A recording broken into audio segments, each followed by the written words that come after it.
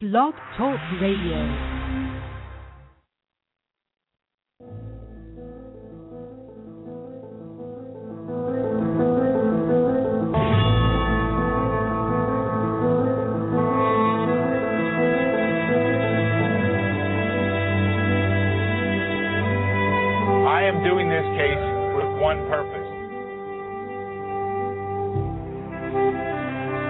To make sure that our United States Constitution, the most important document in our country, is followed.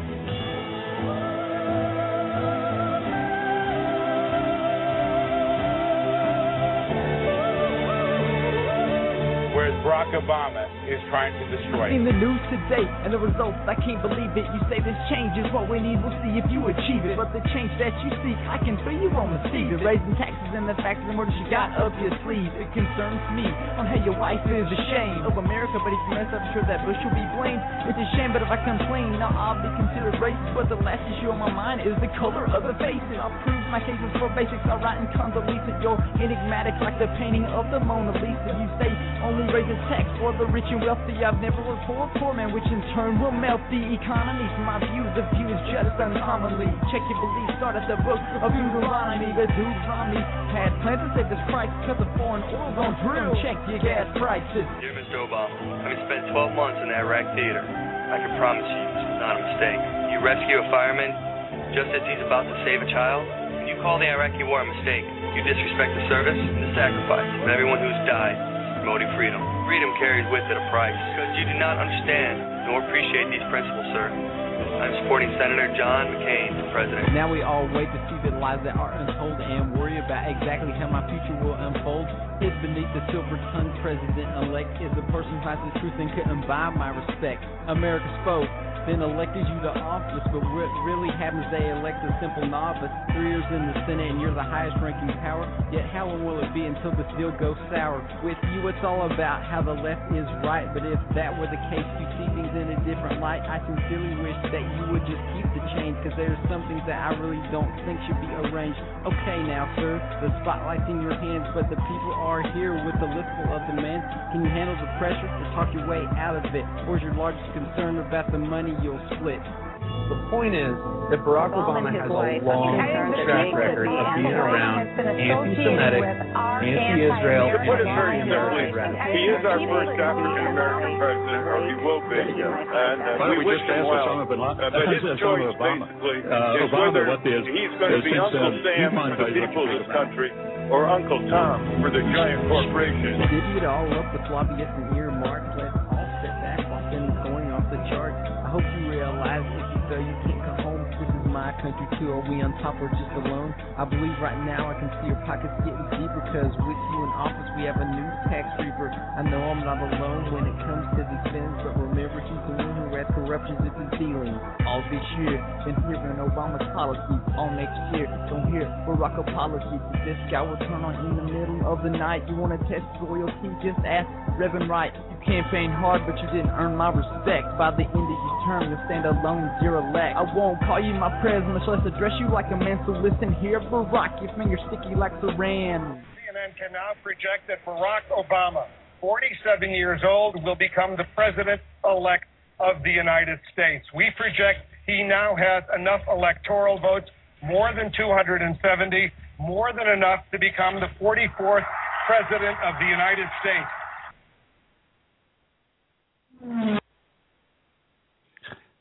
Good evening. You're listening to the C. Robert Jones Situation Report. And, hey, wow. It has been a busy day. Got some news here I'd like to share after the intro. Today's date is December 5th. Already, Christmas just around the corner, if you will. December 5th, 2011, in beautiful Old Town Alexandria, Virginia. Looking across my window right now, big open window at the park, which is just across the road from my house, and just beyond the park, just beyond some trees that have no leaves, is the Potomac, and just across the Potomac I can see the Watergate Hotel. And we're here in the United States of America, planet Earth, third planet from the sun. I am not going to be doing the show Wednesday, Thursday, and Friday of this coming week. David and G-Ski Rocks are going to handle the show because I will be having my wisdom teeth removed, all 4 of them, plus another tooth that they're pushing against. So I'm not sure I'll be able to speak. So they're going to handle the show for me, and I really do appreciate it. Those are some great guys. And they both have really great shows on Blog Talk Radio. So please tune in, and you'll enjoy what they have to say. If you've listened to them, they're pretty cool, and they do really great Blog Talk shows. But I have managed to reach nearly 50. I'll be 50 years old January 1st of next year, New Year's Day.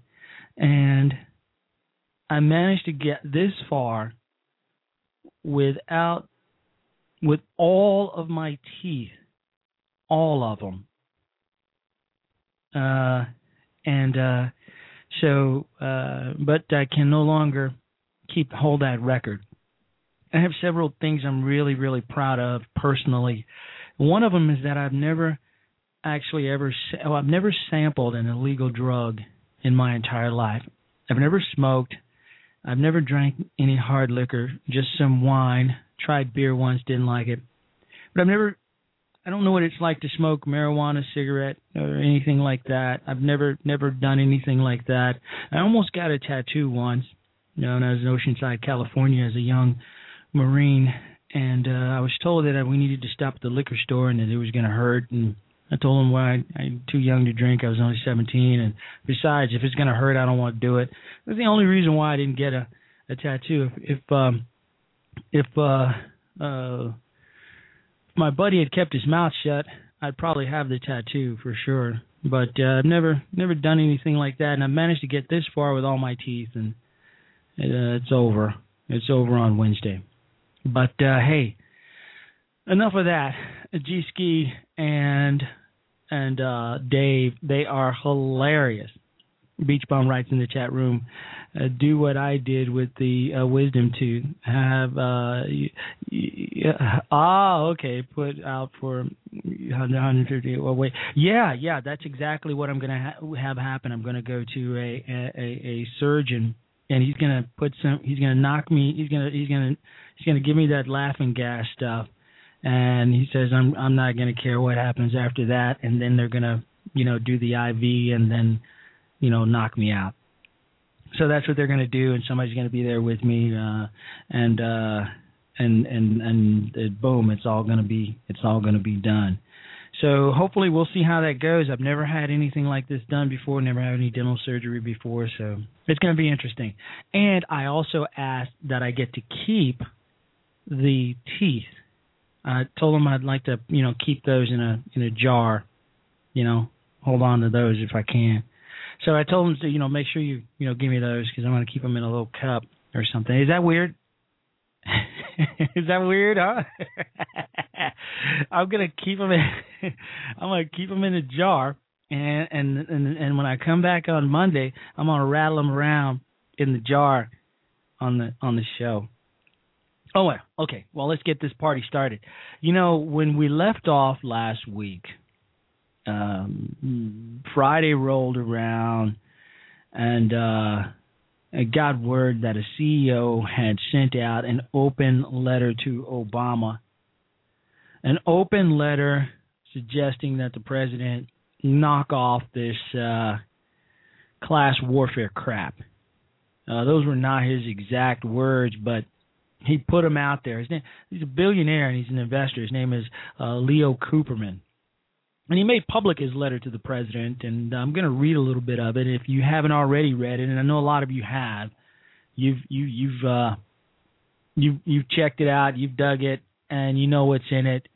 But we're going to go ahead and read a little bit of it anyway, because I think it speaks volumes to what a lot of CEOs, a lot of folks are saying right now with regard to President Obama's policies. So we're gonna get right on that. But first, I'd like to preface this with a little bit of my girl and yours. Well, like we want to. I'll start off with Steve Wynn, and then we'll move on over to the Iron Lady, Margaret Thatcher, and hear what she's got to say, because it should be pretty cool. But hey, take a listen to Steve Wynn and what he had to say just a few months back. You're listening to the C. Robert Jones Situation Report. Please do call in. The call-in number is 347-884-8500. We'll be right back. Oh, we're going to stay here and listen to Steve. And it's common sense that's disappeared in Washington, D.C. It's common sense that's disappeared in the years of 7 and 8 in America.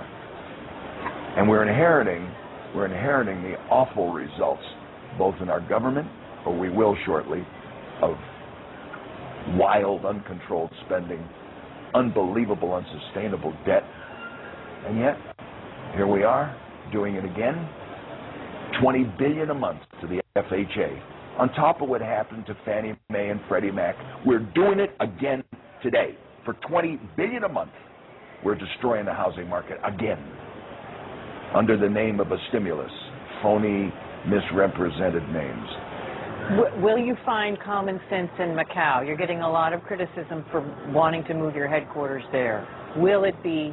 Well, when we say we're going to move our headquarters there, it means that I'm going to spend half my time there, and that we're going to spend more of our focus in planning for Asia from Macau. When I say we're moving our headquarters, we're splitting our headquarters is what we're doing. I didn't mean for people to sort of jump to a conclusion that we're all leaving Las Vegas. That's preposterous. No, but what we are doing is measuring our presence in China commensurate with the part of our business that is represented there, and the opportunities that I see far superior abroad than in America. What about the regulation and the government oversight in working there as opposed to here? Macau has been steady. The shocking, unexpected government is the one in Washington. That's where we get surprises every day. That's where taxes are changed every 5 minutes. That's where you don't know what to expect tomorrow. To compare political stability and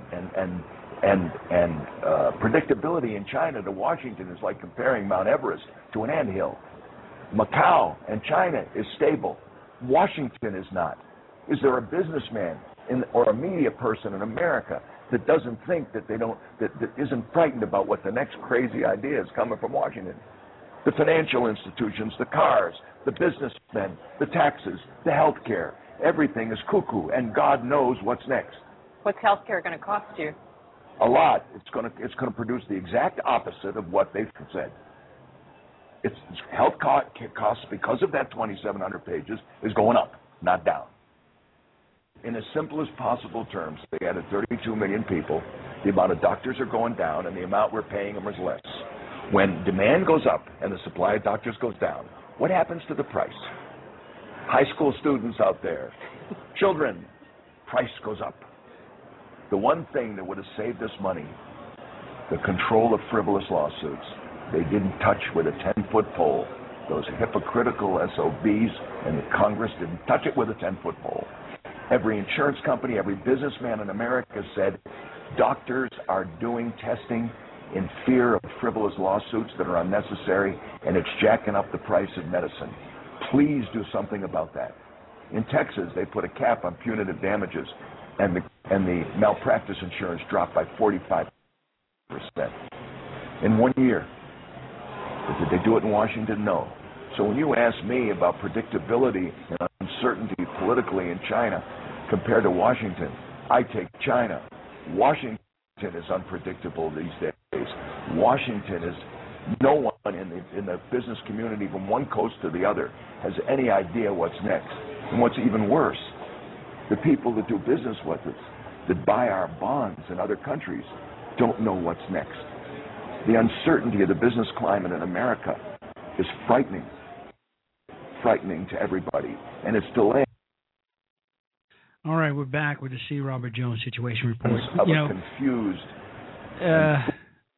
Steve has come out 3 or 4 different times with the same the same concerns about business and the Obama administration's policies.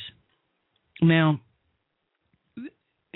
Thursday, we got word that the unemployment number went down to 8.9%, or is it 8.6 or something around that area, 8.6.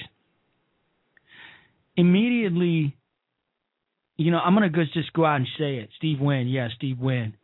That was Steve Wynn, and that was one of 4 interviews I have here, and I'm not going to play them all because pretty much Steve is saying the same thing in every interview. My heart sank. I'm going to be honest with you right here and now. My heart sank when I saw that the unemployment figures, the unemployment numbers went down to 8, just over 8%. Because for me, the unemployment numbers being high would signal the death knell of the Obama administration's reelection efforts, the reelection chances. High unemployment rate, over 9%, would have almost assured him being 8.6%, would have almost assured that he would be defeated next year. So when I saw the numbers go down, not even Rush Limbaugh could soothe my pain with his suggestion that the Obama administration is massaging the numbers, that there's a conspiracy to bring those numbers down artificially. And even the fact that the numbers are down because people have given up, they've stopped looking, and thus they're not even counted anymore. You can't count people that don't go into the offices and be counted. So I wasn't very pleased with that. And maybe it's a bad thing. Todd is saying that 8.6 in dog years. He says it's seasonal at best, and it dropped from 9.2 to 8.8 last year, he says, and it'll go back up in February, like last year. Well, here's the thing. I don't really, I'm of two minds of it, because high unemployment is bad for the country. But then again, Obama's bad for the country too. So what's worse? I mean, if the numbers go down sufficiently to the point where independents begin to have confidence in the president's leadership on the economy, because that's what everybody's been saying. Everybody's been saying, all these pundits, both conservative and Democrats, are saying it's the economy, stupid. They've been saying that the president's reelection chances hinge on the economy getting better. And even if there's a perception that the economy will be better, then that bodes well for our current president.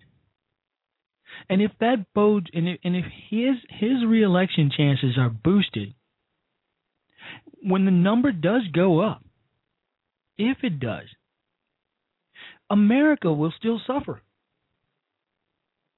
America will still suffer. There will be people out there who will want to give this guy a second chance, another chance, and say, well, the numbers are going down, so he's doing something right. It's the Congress that's the problem. You know how it's going to go down. So when I saw that those numbers had gone down, I was almost in a panic. I'm going to be honest about it. I was deeply concerned about it. I don't know what to say. I mean, I'm just keeping it real. I'm trying to keep it. I don't want those numbers. A bad economy is going to get this guy out of here. But a bad economy is bad for the country. Am I wrong? Is it weird? I don't know. I feel bad. I feel bad, and I feel weird about it, because I don't want the country to suffer just to get this clown out of office. But I want him gone, because clearly he's steering the country in the wrong direction. Now, can somebody tell me that if those employment numbers go down, that Obama's chances of being reelected are still pretty damn bad? Indeed. And Todd and Dave, Stay Mad Radio, in the chat room, you're absolutely right. It's a serious conflict. It's an interesting problem, a serious conflict. The duality is, it's weird. So let's get to this open letter to the President of the United States. No, let's wait. Let's hear from the Iron Lady first. Let's hear from her first. Margaret Thatcher on socialism. You've heard this before, but we're going to go ahead and put it out there, one more time. Because I tell you, I think she pretty much had it right when it comes to other people's money. And with the dog barking in the background, still in the yard, I thought I'd put him away, but he hears my voice, and so he wants to chime in on this issue too. Because my dog really does have a stake in all this.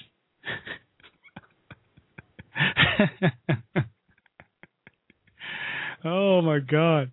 So yeah. So we're gonna hear from Margaret and try to, I don't know, guys. It's weird. It's a serious situation, but it's also pretty weird. So let's go ahead and put Margaret in here and see what she has to say about this whole thing. Take a listen. Feel free to call in. You're listening to the C. Robert Jones Situation Report. The number is 347-884-8500. There is no doubt that the Prime Minister has in many ways achieved substantial success. There is one statistic that I understand is not, however, challengeable, and that is that over her 11 years, the gap between the richest 10% and the poorest 10% in this country has widened substantially.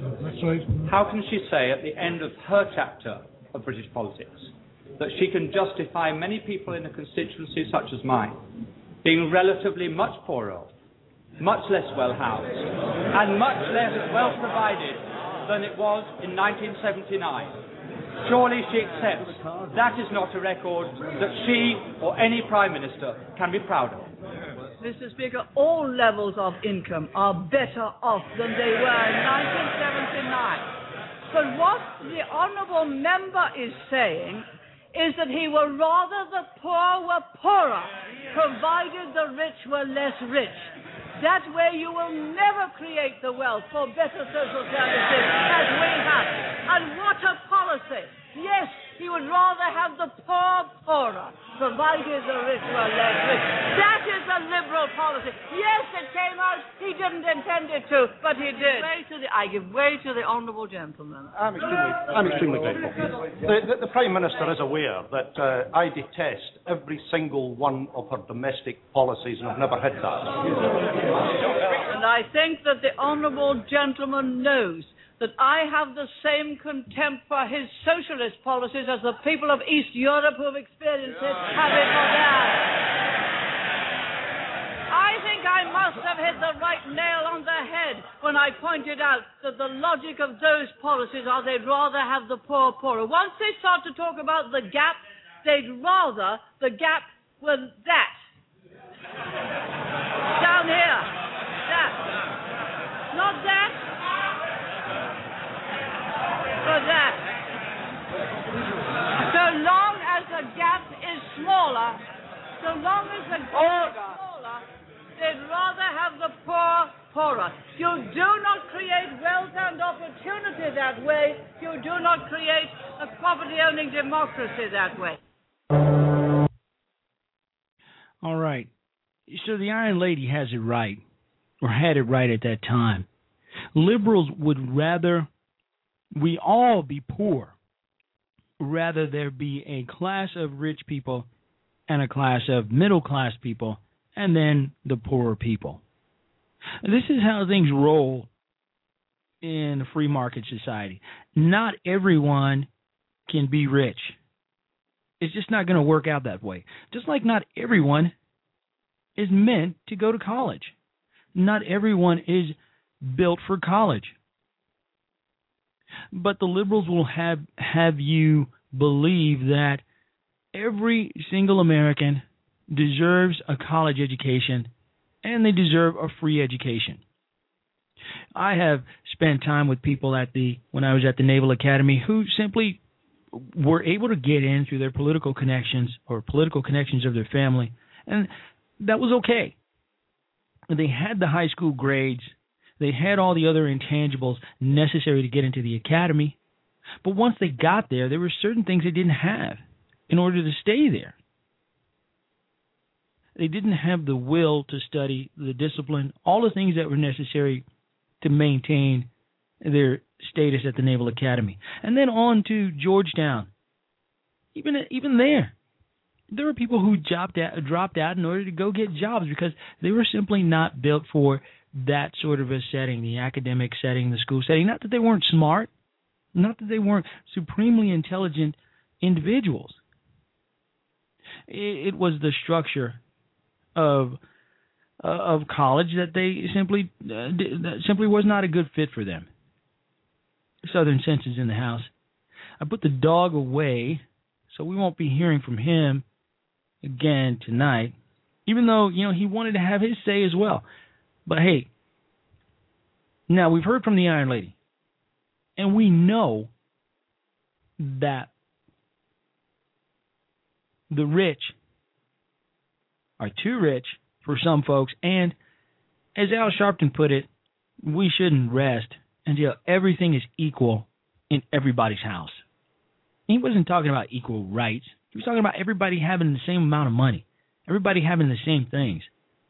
So when billionaire investor Leon Cooperman made public his letter to the president in which he calls for Obama to end his class warfare rhetoric and appeal to all voters today, Cooperman makes a point.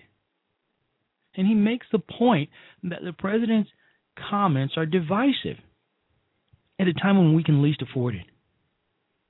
Now, the chairman of Omega Advisors was a one-time Goldman Sachs asset management chief. Ask yourselves this question. Why would the President of the United States of America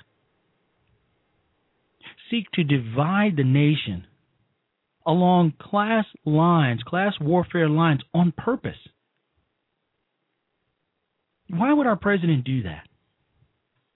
Now, maybe it's me, but doesn't that sound like grounds for impeachment at the very least when the President of the United States seeks to divide the country? If not grounds for impeachment, but grounds to just send this guy home. I mean, he's headed now on yet another vacation while threatening to keep Congress working through Christmas. Imagine that. I'm a young Marine officer. I'm 23, 24 years old. I've got a platoon of Marines, 3 squads, plus a weapons squad. So there's 4 squads. Each squad in the neighborhood of 24 Marines. This is my platoon. I tell my platoon, look, the CO, the skipper's not happy with the way our company has performed. So here's what's going to happen. You guys aren't going home for Christmas. You guys are going to stay right here and work on your platoon, your squad, your platoon tactics. And you're going to stay here and you're going to work on it through Christmas so that the skipper is happy with your work. But me, I'm going home to Chicago. And I'm going to spend Christmas with my family. And I'm going to have a grand old time. But you can't go. I'm out. Now, mind you, as the commanding officer of the platoon, it's my responsibility to make sure that everybody does their job. But I have put the responsibility on the platoon itself, and I'm off. This is what Obama's done. This is why there's a suggestion, a strong suggestion, that there's no leadership coming from this guy. There's no leadership. Remember, he's a politician. He has not had any leadership experience. He doesn't know what to do. It's the perception that he's going on a 12, 16-day, 14-day vacation while threatening for Congress to stay and work. What the hell is that all about? Nobody's begrudging the commander-in-chief a vacation.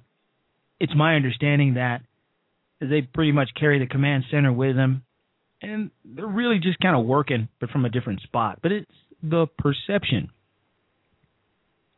Sure, he's going to be riding that tandem bike with his hideous wife, Michelle. There are going to be pictures of the girls. He's going to be eating a nice ice cream cone. Hopefully we will not have to get a look at him shirtless again. What's the deal with a grown man with no hair on his chest? That, to me, is a sad state of affairs. When you've got a grown man, nearly 50 years old, coming out of the surf, no Speedo, just some baggy shorts, and a chest and a chest like a 14-year-old boy. You know, there's a reason why Vladimir Putin has my respect. I mean, that's a man for you. That's a president. Forget the fact that he's a communist. At least he's a grown man.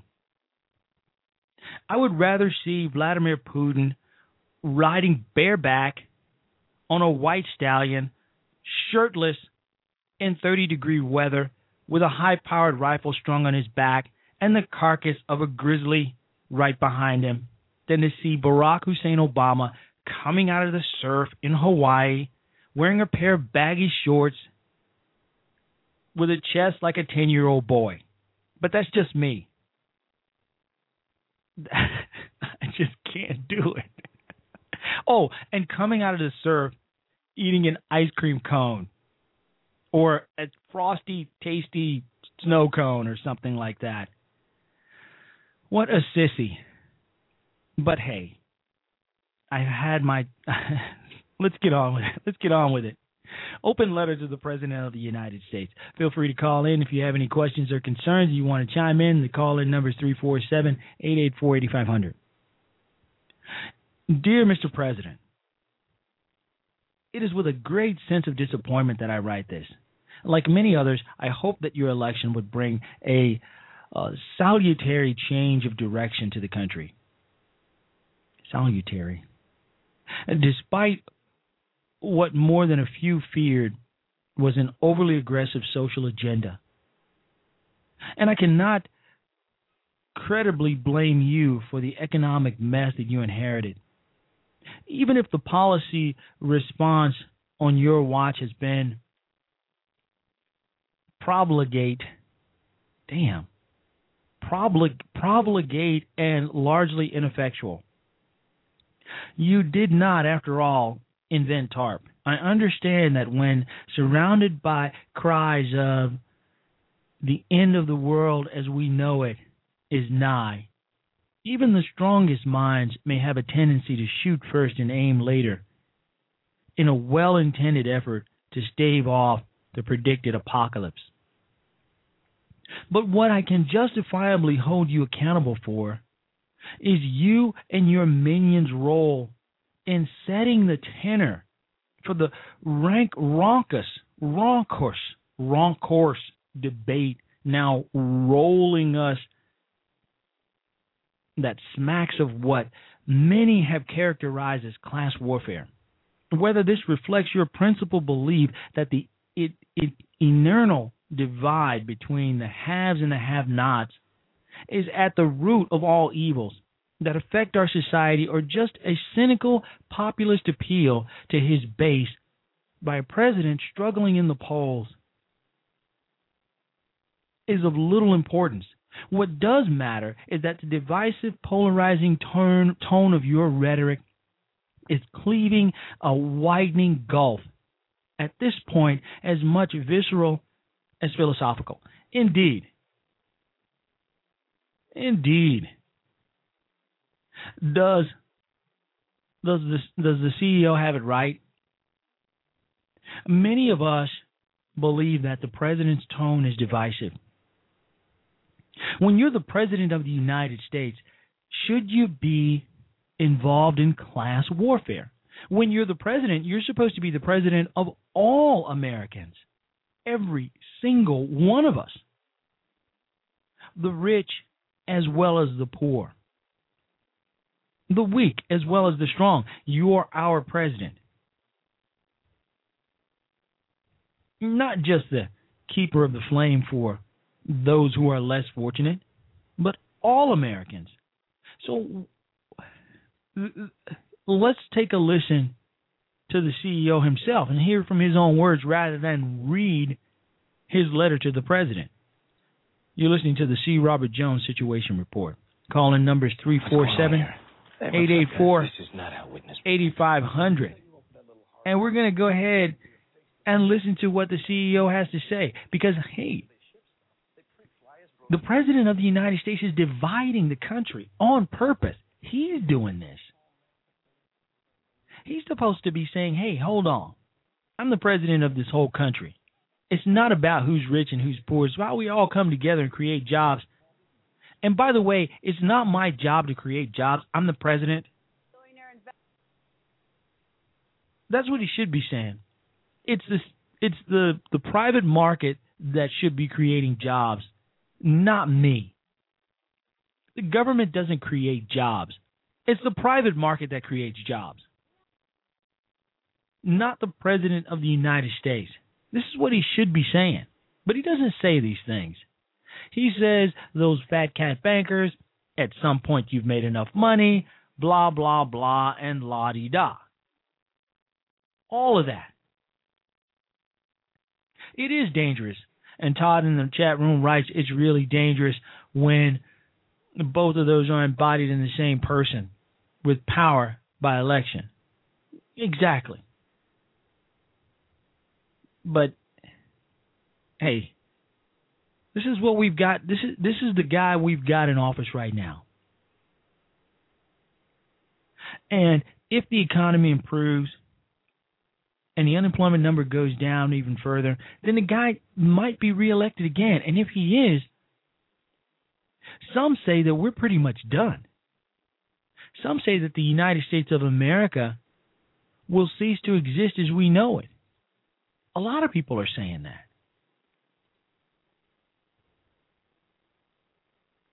So many people are fearful of this guy being reelected president. It reminds me, whether I like it or not, of Lincoln's reelection in 1865. How the North and South were both very fearful and concerned that his reelection to the presidency would mean the end of the South as many knew it. It's just that divisive. Except Lincoln cared for the country. Lincoln wanted to see America as a whole prosper. Everyone. And there was no class warfare. There was no us against them.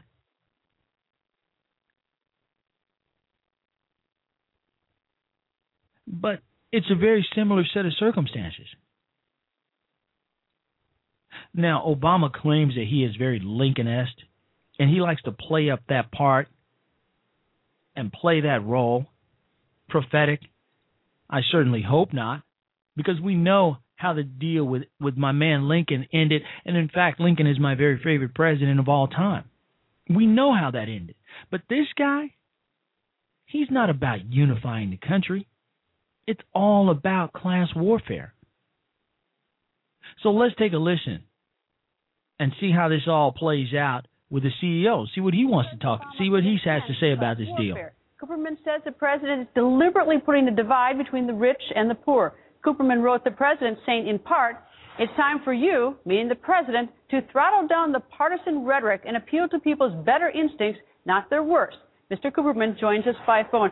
Good evening, sir. And this letter is blistering and blunt. What provoked you to write it? Thank you for having me, Greta. I was motivated to write a letter to the president because I'm alarmed at the direction he's taking the country and his inflammatory dialogue.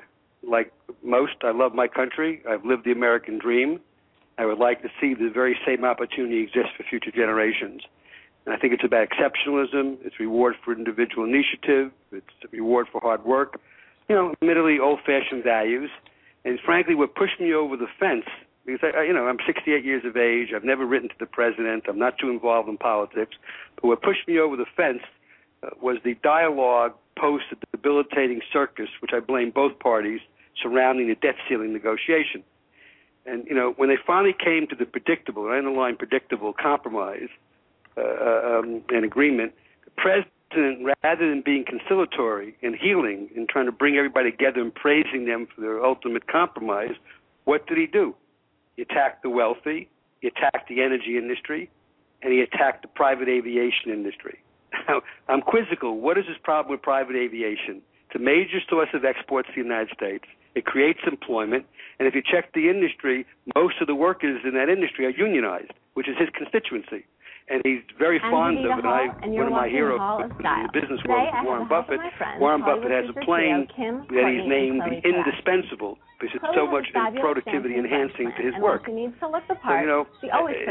was that pushed me over, and I'd like to see a conciliatory approach. We're in a very difficult economic environment, and rather than create this class warfare dialogue, why could he not just say that we're in a difficult economic environment and all of us have to do more? I'm willing to do more. I'm prepared to pay more taxes, okay? And he creates this impression that wealthy people don't pay taxes. It's ludicrous.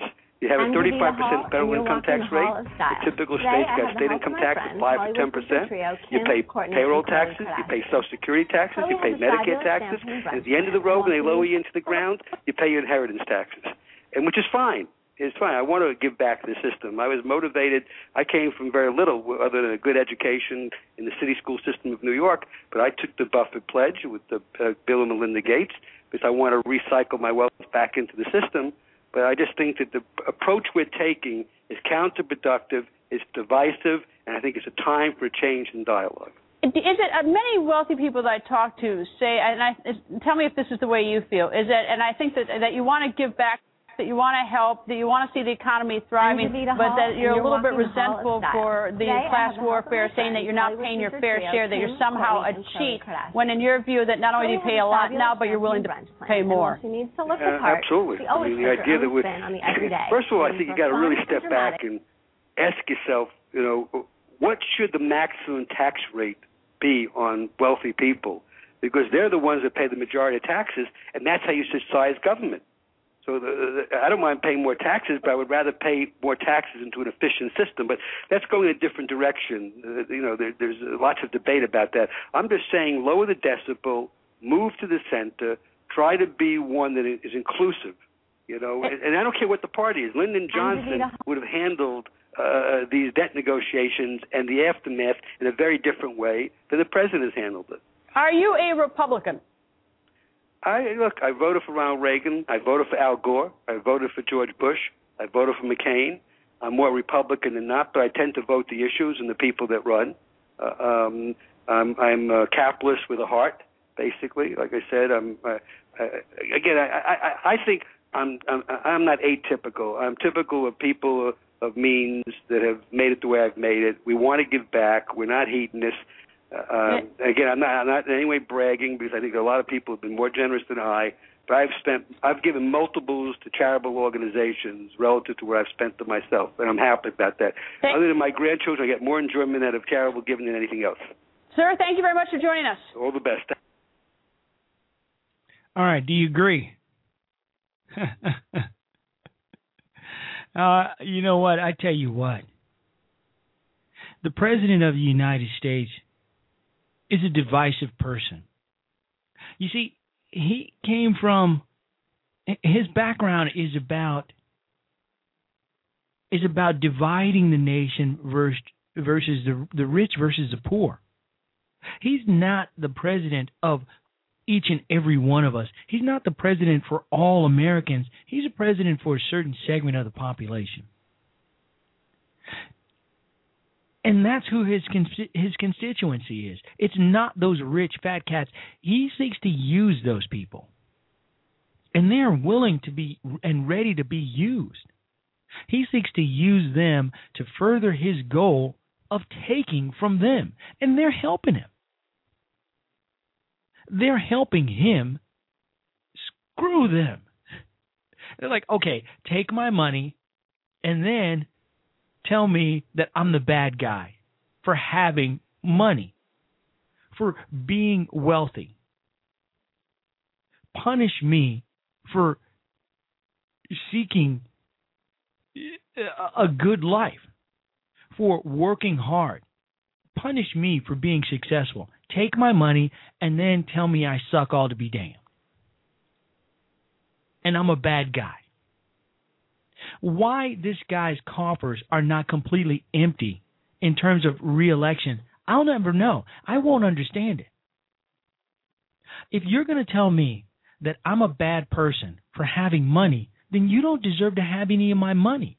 So why is it that so many rich people are giving him money? Is it because they feel bad?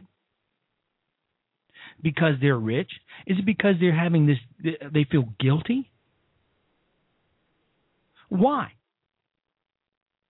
You know, I understand there's a certain amount of guilt which got President Obama elected to the presidency in the first place. And you know what type of guilt I'm talking about.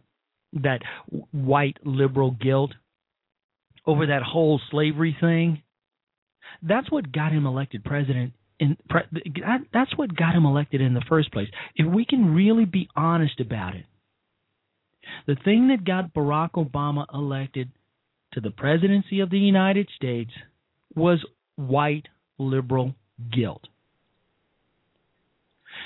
The President of the United States, Barack Hussein Obama, was elected due to affirmative action. And we know what happens when we give somebody a job that they haven't earned because of affirmative action. They don't deserve it. They're incompetent. Most of the people who get jobs based solely on the color of their skin are incompetent. And I know this. I'm a black man. And I have had my fill of working alongside a fellow Marine officer who was just horrendous at OCS.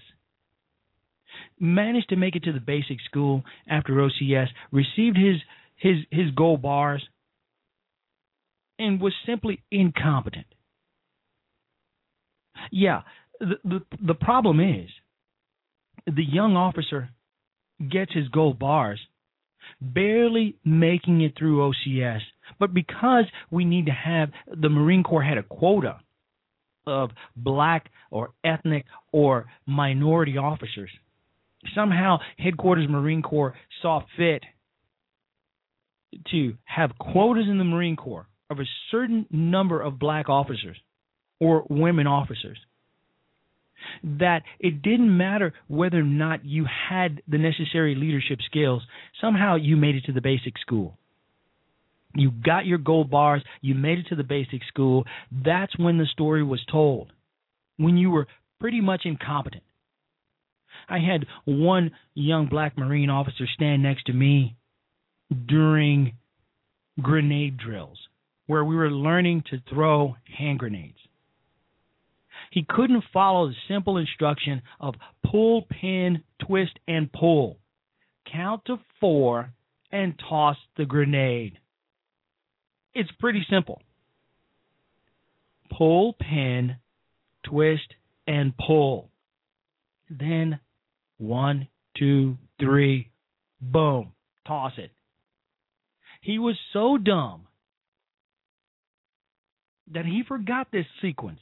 Now, all of you just heard me say what the sequence is. What is it?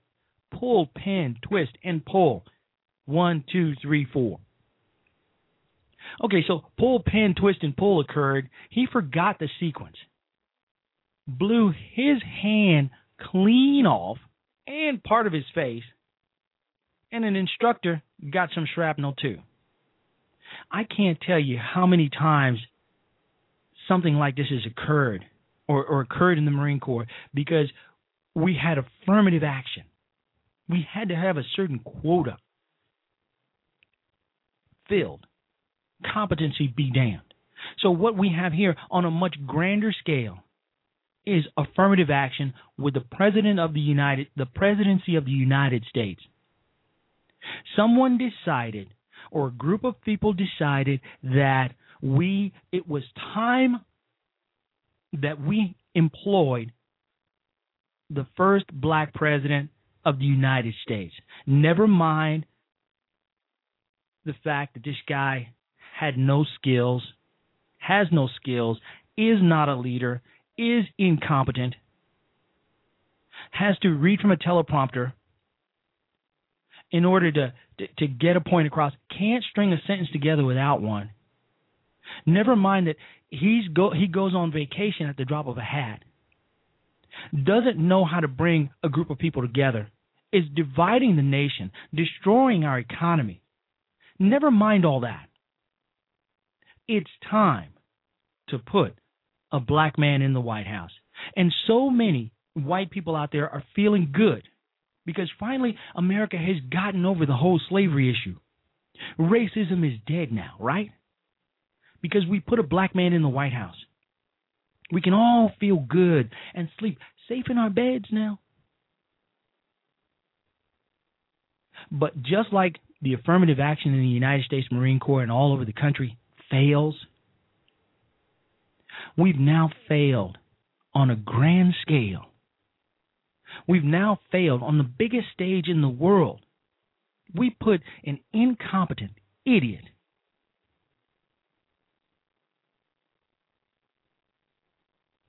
in the White House as commander-in-chief, as the chief executive officer for our country. And indeed, the leader of the free world is incompetent. But it's all good, right? Because we keep telling ourselves that he's smart, that he's so brilliant, that he's the smartest man in the room. And liberals and the liberal media is telling us that the guy is a genius, that he's so smart, that he's so well-spoken, that he can put a sentence together. We did this. All of us did. I did it too. I rooted for this guy over Hillary Clinton. I couldn't stand Hillary so much that I wanted to see Barack Hussein Obama beat Hillary because I just knew that the guy was a moron and he wasn't going to make it past McCain. So I would have rather had him go, Barack Obama, go against McCain in the general election because Hillary was so much stronger than Obama, was so much smarter, and that there was a chance that Hillary was going to beat McCain. Boy, was I wrong. And I think a lot of you were too. A lot of you thought that Barack Hussein Obama was a better opponent for McCain because Barack Obama was pretty much a liberal that would drive this country down the tubes, and a lot of Americans saw that. A lot of Americans knew that America would never elect pretty much a socialist, a Marxist president, a Marxist candidate into the White House. Boy, were we wrong. Weren't we wrong? And right now, I would so much rather have Hillary Clinton in the White House than Barack Obama. The lesser of two evils. And I'm just afraid that these low unemployment figures will cause some independents to give pause, and put this guy back in the White House for another 4 years. Mistakenly believing that we're headed in the right direction. Because the guy is a snake oil salesman. He is the con man of biblical proportions. Some say he's the Antichrist. I won't go that far. But I will say he is an empty suit. He is a con artist in chief. Remember the series White Collar that is on hiatus right now?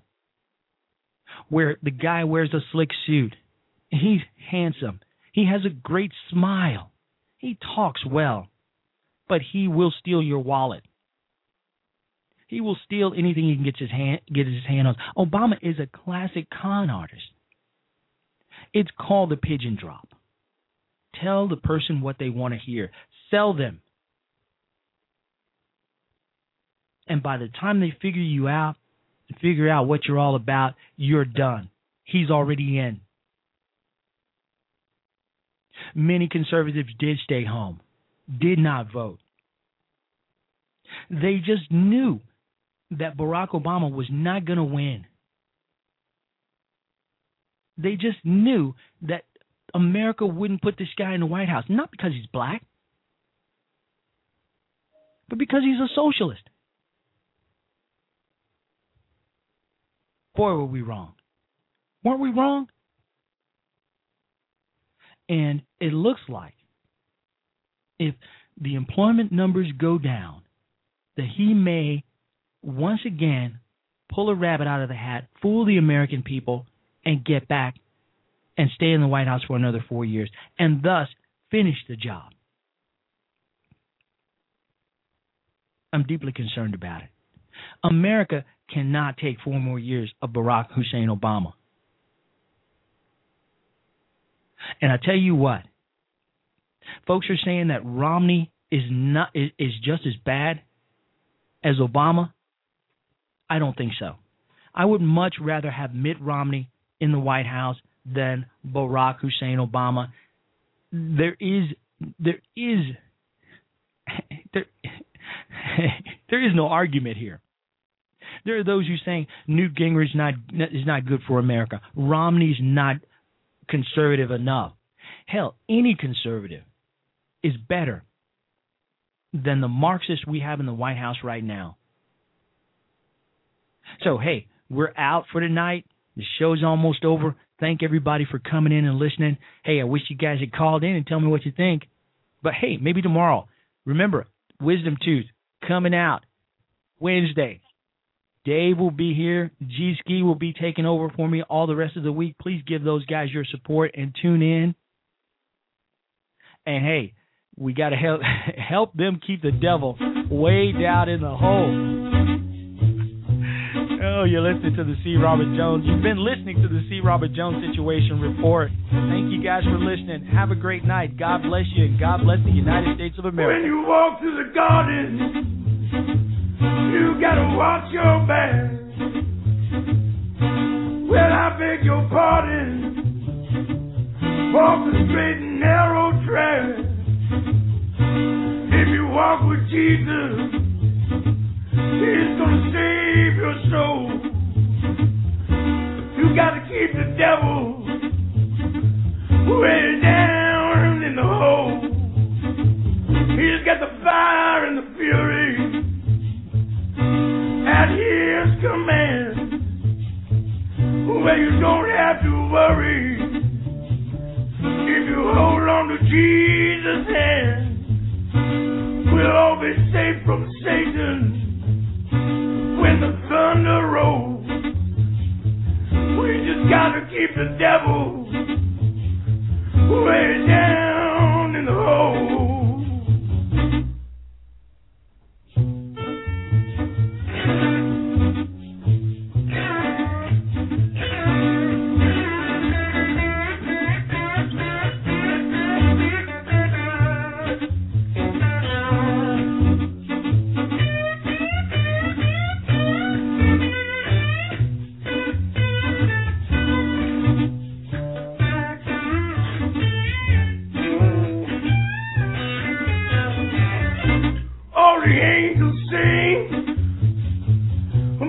Jesus' mighty sword, and they'll shield you with their wings, keep you close to the Lord.